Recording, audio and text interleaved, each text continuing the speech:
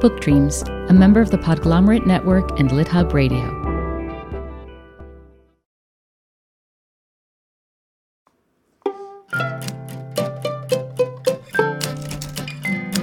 Hello, and welcome to Book Dreams, the podcast for everyone who loves books and misses English class. I'm Julie Sternberg, and I'm a children's book author. And I'm Eve Yohalem. I'm also a children's book author. In each episode of this podcast, we use books as a way to explore questions that fascinate us. And in this episode, we consider a story that's been captivating readers for almost 1,000 years, the legend of Merlin and King Arthur. The idea for today's episode began with a mystery.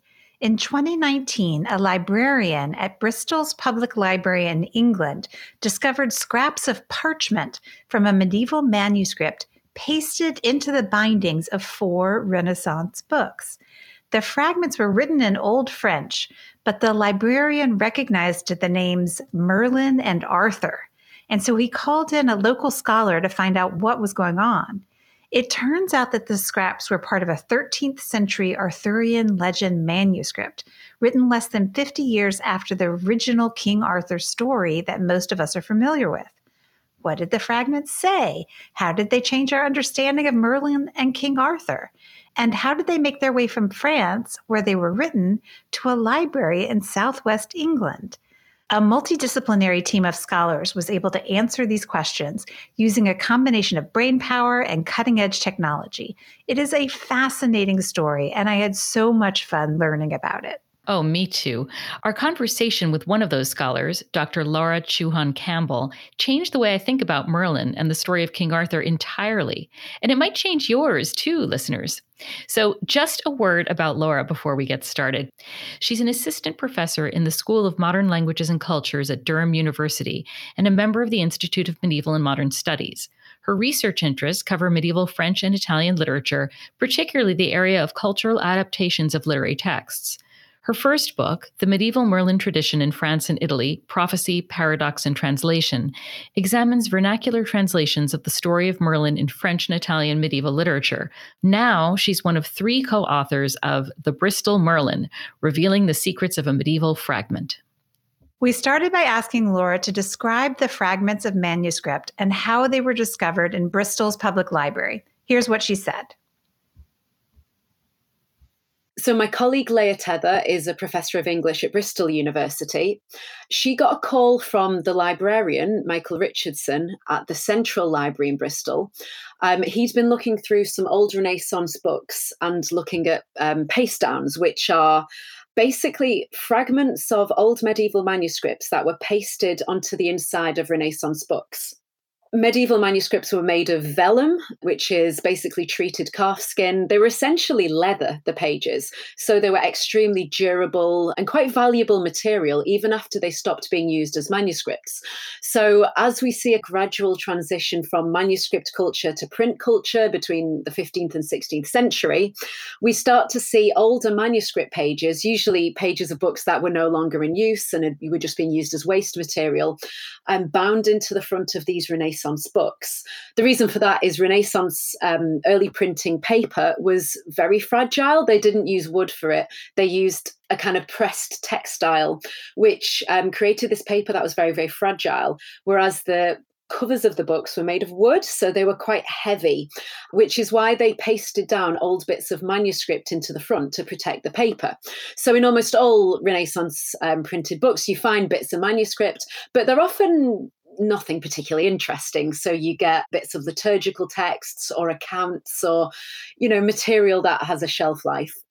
It's very unusual to find a vernacular text, that is a text not written in Latin, used as a paste down. And the librarian at Bristol Central Library found these, saw it was in French.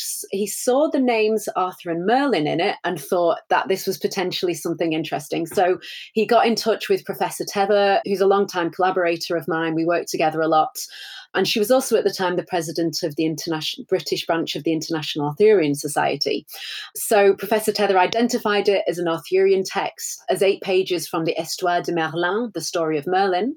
And she got in touch with me and we identified the text further, and we decided to work also with Dr. Benjamin Pohl, who's a book historian, to translate and edit these fragments, as well as to tell the story of the fragments, not just as a piece of text, but also as a physical object, to trace how it got from a bookshop in 13th century France all the way to being pasted down in a Renaissance book in Bristol Central Library. And what was it like for you the first time you saw and touched these documents? It was really, really exciting. I mean, I know as a medievalist, I get to look at manuscripts quite a lot. Not as much as I'd like. A lot of it's online nowadays, but it's always really, really exciting and really special to see them in real life. It's especially special to see one that we assume hasn't seen the light of day in over 100 years. We have a record from 1899 where the book was catalogued and recorded as having a French manuscript at the front, but clearly the person who was doing that didn't really see any interest in it. So yes, something no one's looked at for 100 years, something, that had possibly been sat there unnoticed for even longer than that. It was so exciting. And I just love working with manuscripts. They're just such fascinating objects. How important is this discovery? Does it change anything about how we think about Merlin and the Arthurian legends?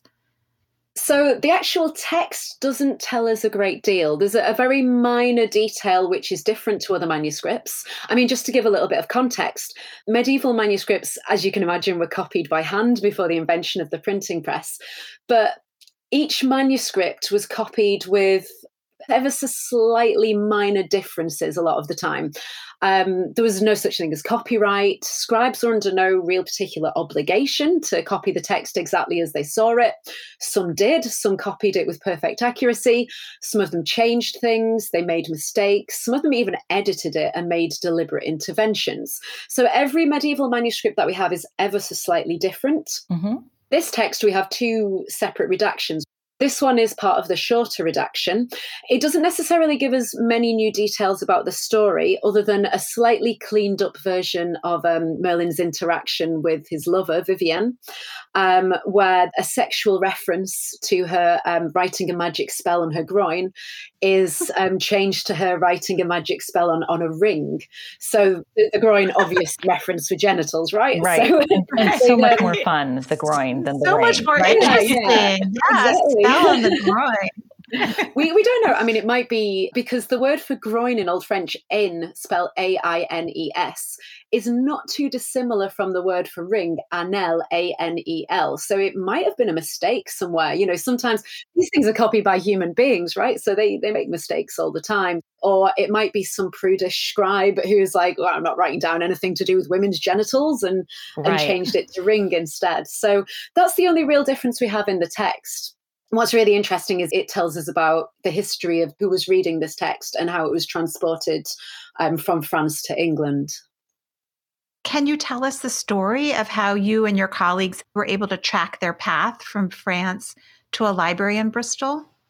So because we've all got different specializations, we all worked with the manuscript in different ways. Personally, my work was working on the transcription and the edition of the manuscript. The manuscript is very, very heavily damaged, unfortunately, because it was pasted down into the front of a book. Mm-hmm. The page was pasted down. We think in the 19th century, someone unpasted it when they were cataloguing it and changing the spine of the book, so for conservation work. And that pulled away quite a lot of the ink. So it was my job to reconstruct the text essentially using what I could see from the text, using also a control manuscript. As I said before, all the manuscripts are different, but we do get distinct families of manuscript that have very similar redactions. So I had to link it up to a specific group of manuscripts, find a control manuscript, so one that had the closest text. And then in the bits of the text that I was completely unable to, and of course I did this with Leah as well, we would both puzzle over half-formed words and, kind of like damaged sections. That was fun and frustrating in equal measure. Sure. So it was my job to kind of insert the text from another manuscript in bits where the text was completely irretrievable. We also worked with Professor Andy Beebe at Durham University, who has created this multispectral imaging machine for reading manuscripts. And what that does is it's able to see I'm not exactly sure how the machine works, but it can take photos. It's not my area, but you can take photos that show more of the trace the ink would have left than you can see with the naked eye. So that was really helpful as well, because sometimes you only need just that little bit of an edge of a letter and it reveals the whole word to you. While I was doing that, and I also translated the text as well, Dr. Pole was going through looking at the handwriting and dating the handwriting, looking at the ink, looking at the physical book itself and what it could tell us about the date and the way it was used, about the marginal annotations. At the same time, Professor Tether was looking at the history of the book. So she was using kind of annotations on the cover to find out about who the owners had been, where it had possibly been bound, how it had ended up in Bristol Central Library. So we were all looking at the manuscript from different perspectives. It's amazing to me how quickly all of this came together and how many people had to collaborate to get it done. The fragments were discovered only 2 years before the book about them was published, and Laura said that analyzing them required scholars with knowledge of history, book history, bibliography, paleography and codicology, literary studies, philology, and translation studies, not to mention that fancy spectroscope. Yeah, it is incredible. I love the story, too, about how they figured out how the pages got from France to England. It was all based on one tiny bit of marginalia. Someone wrote, "My God," in English in one of the margins. Based on the handwriting, experts dated that to the early 14th century, which means the fragments made it to England within 80 years of being written. Laura said that one little comment, "My God," may have been a little nothing, handwriting practice, or just the scribe testing his quill to see if it was sharp. It's amazing. And the puzzle aspect of this story is half the fun, for me at least. Finding those tiny clues and seeing how they fit. It reminds me a lot of A.S. Byatt's book Possession, which is one of my all-time favorite books. Oh my gosh, that book is one of the ones that has been on my Julie, you have to read this list for so long. And I just never have. Oh my, you have to. You would love, love, love that book. If you're about to ask me whether they made it into a movie with Gwyneth Paltrow, the answer is yes, but the movie sucks and the book is great. That was not what I was going to ask you, but that is good to know. I was going to ask you, isn't A.S. Byatt the sister of Margaret Drabble, and didn't they hate each other? I have no idea. This is the first I've heard of that. Yes. A.S. Byatt is sisters with Margaret Drabble, and they're both brilliant. And I really like Margaret Drabble. And I'm just looking at, there's a Slate article that's titled "A Narrative of Jealousy and Bafflement and Resentment. Two Gifted Sisters, a Domineering Mother, and one of the greatest literary feuds of English lit." I think I may sense a future Book Dreams episode. Oh, what a great idea. But I had read Margaret Drabble first. And so you had this sense of loyalty. Like you can't read. Oh, I can't like A.S. Byatt. Yeah, you can. The book is so good. It's so good. Yeah. I'll give it a chance. Okay. Well, the other half of the fun for me was learning more about the original King Arthur stories just in general and how different they are from the versions we know. We started by asking Laura why she thought those stories have never lost their appeal to readers. And here's what she said. So the story of King Arthur, it was initially incredibly popular in the Middle Ages. We get the first stories about Arthur emerging in writing in Latin in the mid-12th century from Geoffrey of Monmouth, although they quite possibly had earlier oral precedents that obviously we no longer have evidence of. There was a huge amount of productivity in Arthurian stories in the 13th century. And then they continued to be popular really up until their revival in the 19th century, the sort of revival of interest in the Middle Ages and medieval culture and art and literature really created a new vision of King Arthur. So often our modern depictions are based more on Tennyson and 19th century imagery than the original medieval texts. I think it's endured because on the one hand, it's a national myth. In the Middle Ages, that wasn't necessarily the case because there was no such thing as nations, really. Medieval kingdoms didn't quite have the same sense of identity as they do now. But when it was revived in the 19th century, it was brought back as a kind of British national myth. Arthur is a British national hero, which is why a lot of people are very surprised, actually, when you tell them that the original stories were all, mostly written down in French. Mm-hmm. And yeah, I think our fascination with the Middle Ages continues nowadays. And Arthur and the Arthurian story is very emblematic of that. For us, it really encapsulates the stereotype of the Middle Ages. It's got knights and ladies and queens and dragons and witches and all those sorts of things that, fit our stereotype of the Middle Ages. And also that, they're great stories. They're fun. Yeah. Who doesn't want to be the weakling who pulls the sword out of the stone? Yeah, exactly. And, has a best friend who's magical. So you can probably tell from what I'm saying that Julie and I don't know a huge amount about the Arthurian legends. I think we've both read the Mary Stuart books. We've read Once and Future King. I think I've seen the Disney movie, that kind of a thing. But the more I was researching the origins of these stories and the early versions, the more excited I got about our conversation. So I'm hoping that we can talk a little bit more about the origins of these stories. You mentioned Geoffrey of Monmouth, and there's also Robert de Boron. Yep. Tell us a little more about their work and how it gave rise to the stories we know now. Before Geoffrey of Monmouth, we only have very fragmentary references to a warlord called Arthur. We have some Welsh poems that clearly come from an oral tradition that also reference the figure of Merlin. But these weren't initially, related in any way. These were clearly separate stories. It was Geoffrey of Monmouth who brought them together and who really brought the Arthurian story into the history of Britain. So Geoffrey wrote a Latin chronicle in the 1130s. And this Latin chronicle basically went through all the kings of Britain, one of whom was Arthur.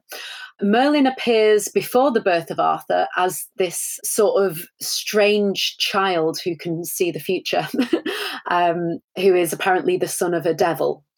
So the Geoffrey of Monmouth story was translated into Anglo-Norman by Robert Wass. And at the same time, in the 1100s as well, we start to see French stories, French songs and French poems emerging around the Knights of King Arthur. So this is where we see the emergence of figures like Gawain, Lancelot. We see the story of Percival, and the story of Merlin.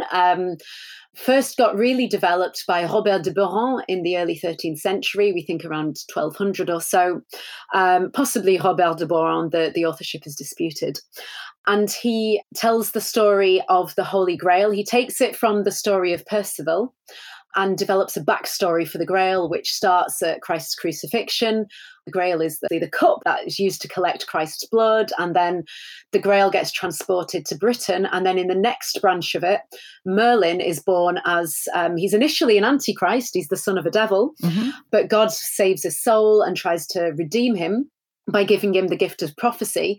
And his job then, Merlin, who is, he's omniscient, his job is to make sure that the Arthurian knights find the Holy Grail. I think along the lines of Vivian being way more interesting printing on her groin instead of on her ring. Original Merlin, this Antichrist or the son of a devil, so much more fun. Oh, yeah. He was fun. And didn't you call him a creepy little boy in an interview somewhere? I did, yeah. He is a creepy little boy. So when he's born, he's precociously, he's magical because his father is a devil and God has given him the gift of prophecy. So he has these magic powers that are consistent with what people thought devils could do in the Middle Ages. They knew everything in the past and present, but not the future. That's the domain of God. But of course, Merlin has that additional power. They can manipulate nature. They can summon other devils.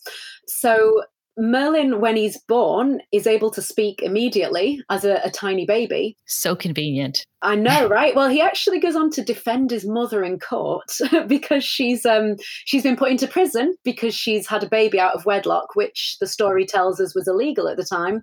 Not in real life, but in the fictional world. So she's in prison. She gives birth to Merlin, who can immediately talk, and he defends her in court and gets her successfully acquitted. But of course, he can change shape. So he never really is one particular shape for very long. He can transform into an old man or people of any age, people of any status, which is interesting as well. It's so interesting. I think we need to bring back more of the original qualities of Merlin into current versions. So I actually have a teeny tiny sliver of understanding of early modern demonic texts. My son is currently spending the year translating a late 16th century exorcism text, Italian exorcism text. Yeah, super fun.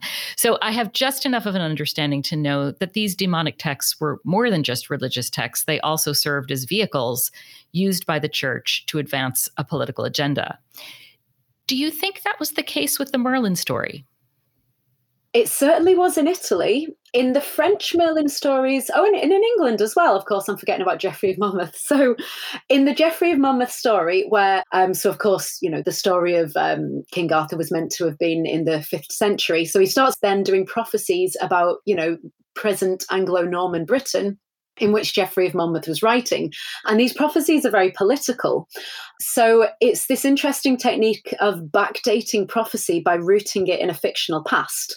But of course, when you move that into a political context, it means that criticism or political angles can certainly be interpreted in one way, but not in such an obvious way that they can leave the author open to criticism as well.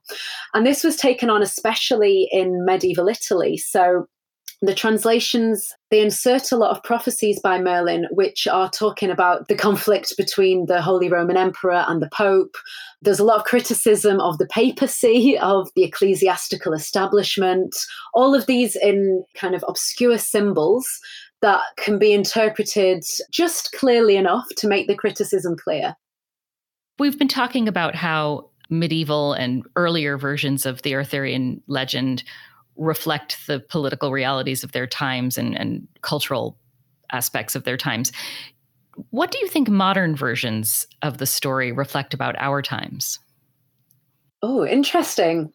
I would say, as I kind of mentioned before, it ties into stories of obscure origins, of great figures coming from obscure origins, which is something that, was a very common narrative in the Middle Ages, but we still have it today. So we see it with Harry Potter, we see it with Luke Skywalker. It's a very pervasive myth that's survived to the present day.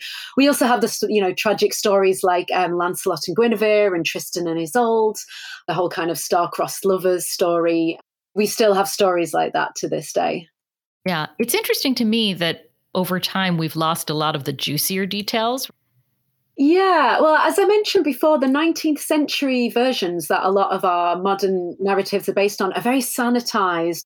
The original Arthurian stories are way more violent. There's way more sex than you would have thought. I think that's probably what made them so popular, Yeah. Do you have any modern versions of the legend that you particularly like? I enjoyed Bernard Cornwell's version because he obviously does, a lot of historical research. He sets the story in kind of 5th century Britain, so it bypasses a lot of the sort of 19th century medievalism of it. He uses a lot of characters from the original texts, like Welsh folklore and stuff. I can't remember what the trilogy is called, but the first one is called The Winter King. And then if people wanted to read an early version with all the unsanitized bits, are there ways to do that for non-academic people? Yeah, there's loads of great translations out there. I would start with either Marie de France or Chrétien de Troyes. With Chrétien de Troyes, I would recommend Yvain and the Knight of the Lion, which is a great story about a knight who has a pet lion. Who doesn't want to read that? Oh, yeah. Perceval is a really good one as well. And also Lancelot and what was the other one? Eric and Enid is also quite good. So these they've got a lot of action. They've got all the typical elements of medieval literature, but I would say they're pretty engaging for modern readers. And also Marie de France is great as well. Something like Guigemar is a great story. I also like L'Enval. Marie de France's are more... they engage more with the sort of supernatural Breton folklore. So you have things like knights transforming into birds. You get more kind of dragons and fairies. So yeah, I would recommend Chrétien de Troyes and Marie de France. We'll link to all of these books in the show notes, of course. But Julie, I think you and I may need to plan for a wet, hot summer of Merlin and King Arthur. I really cannot wait. When I was a kid, I went through a phase of reading modern versions of the Merlin and King Arthur stories. I couldn't get enough of them, but I had never even heard of the series by Bernard Cornwell. So obviously, I left that world too far behind. I'm so excited to revisit that feeling of enchantment. And who doesn't need more enchantment in their lives? I certainly do. And I loved learning more about a story I've known all my life. I mean, who knew Merlin was an antichrist? I didn't. No. Right. I didn't either. It's the best, right? And the other thing Laura told us about Merlin is that according to Geoffrey of Monmouth, he's responsible for Stonehenge. He created the stones and he ordered a bunch of giants to transport them from Ireland so they could stand in their current location in Salisbury as a war memorial. He was always my favorite Arthurian legend character, so now I love him twice as much. Yes, me too. I'm already dying to know more about Vivian too, the Lady of the Lake. Can you imagine what we might find out about Guinevere? In the words of a 14th century scribe, my God. And that is it for this episode of the Book Dreams podcast. Thank you so much for listening. Please subscribe if you haven't already. And if you like the podcast and think someone else would too, please rate and review us on Apple Podcasts or your favorite podcast player. As always, you can reach us at contact@bookdreamspodcast.com. We're also on Twitter and Instagram. You can find Laura on Twitter at CAMBIECHOO. Many thanks to our producer, Gianfranco Lentini, and to our theme music composer, Maya Polsky. You can find Eve at eviohallam.com and me at juliesternberg.com. And check out the podcast website, www.bookdreamspodcast.com. Until next time, happy book dreaming. Happy book dreaming. Come listen to Book Dreams with Julie and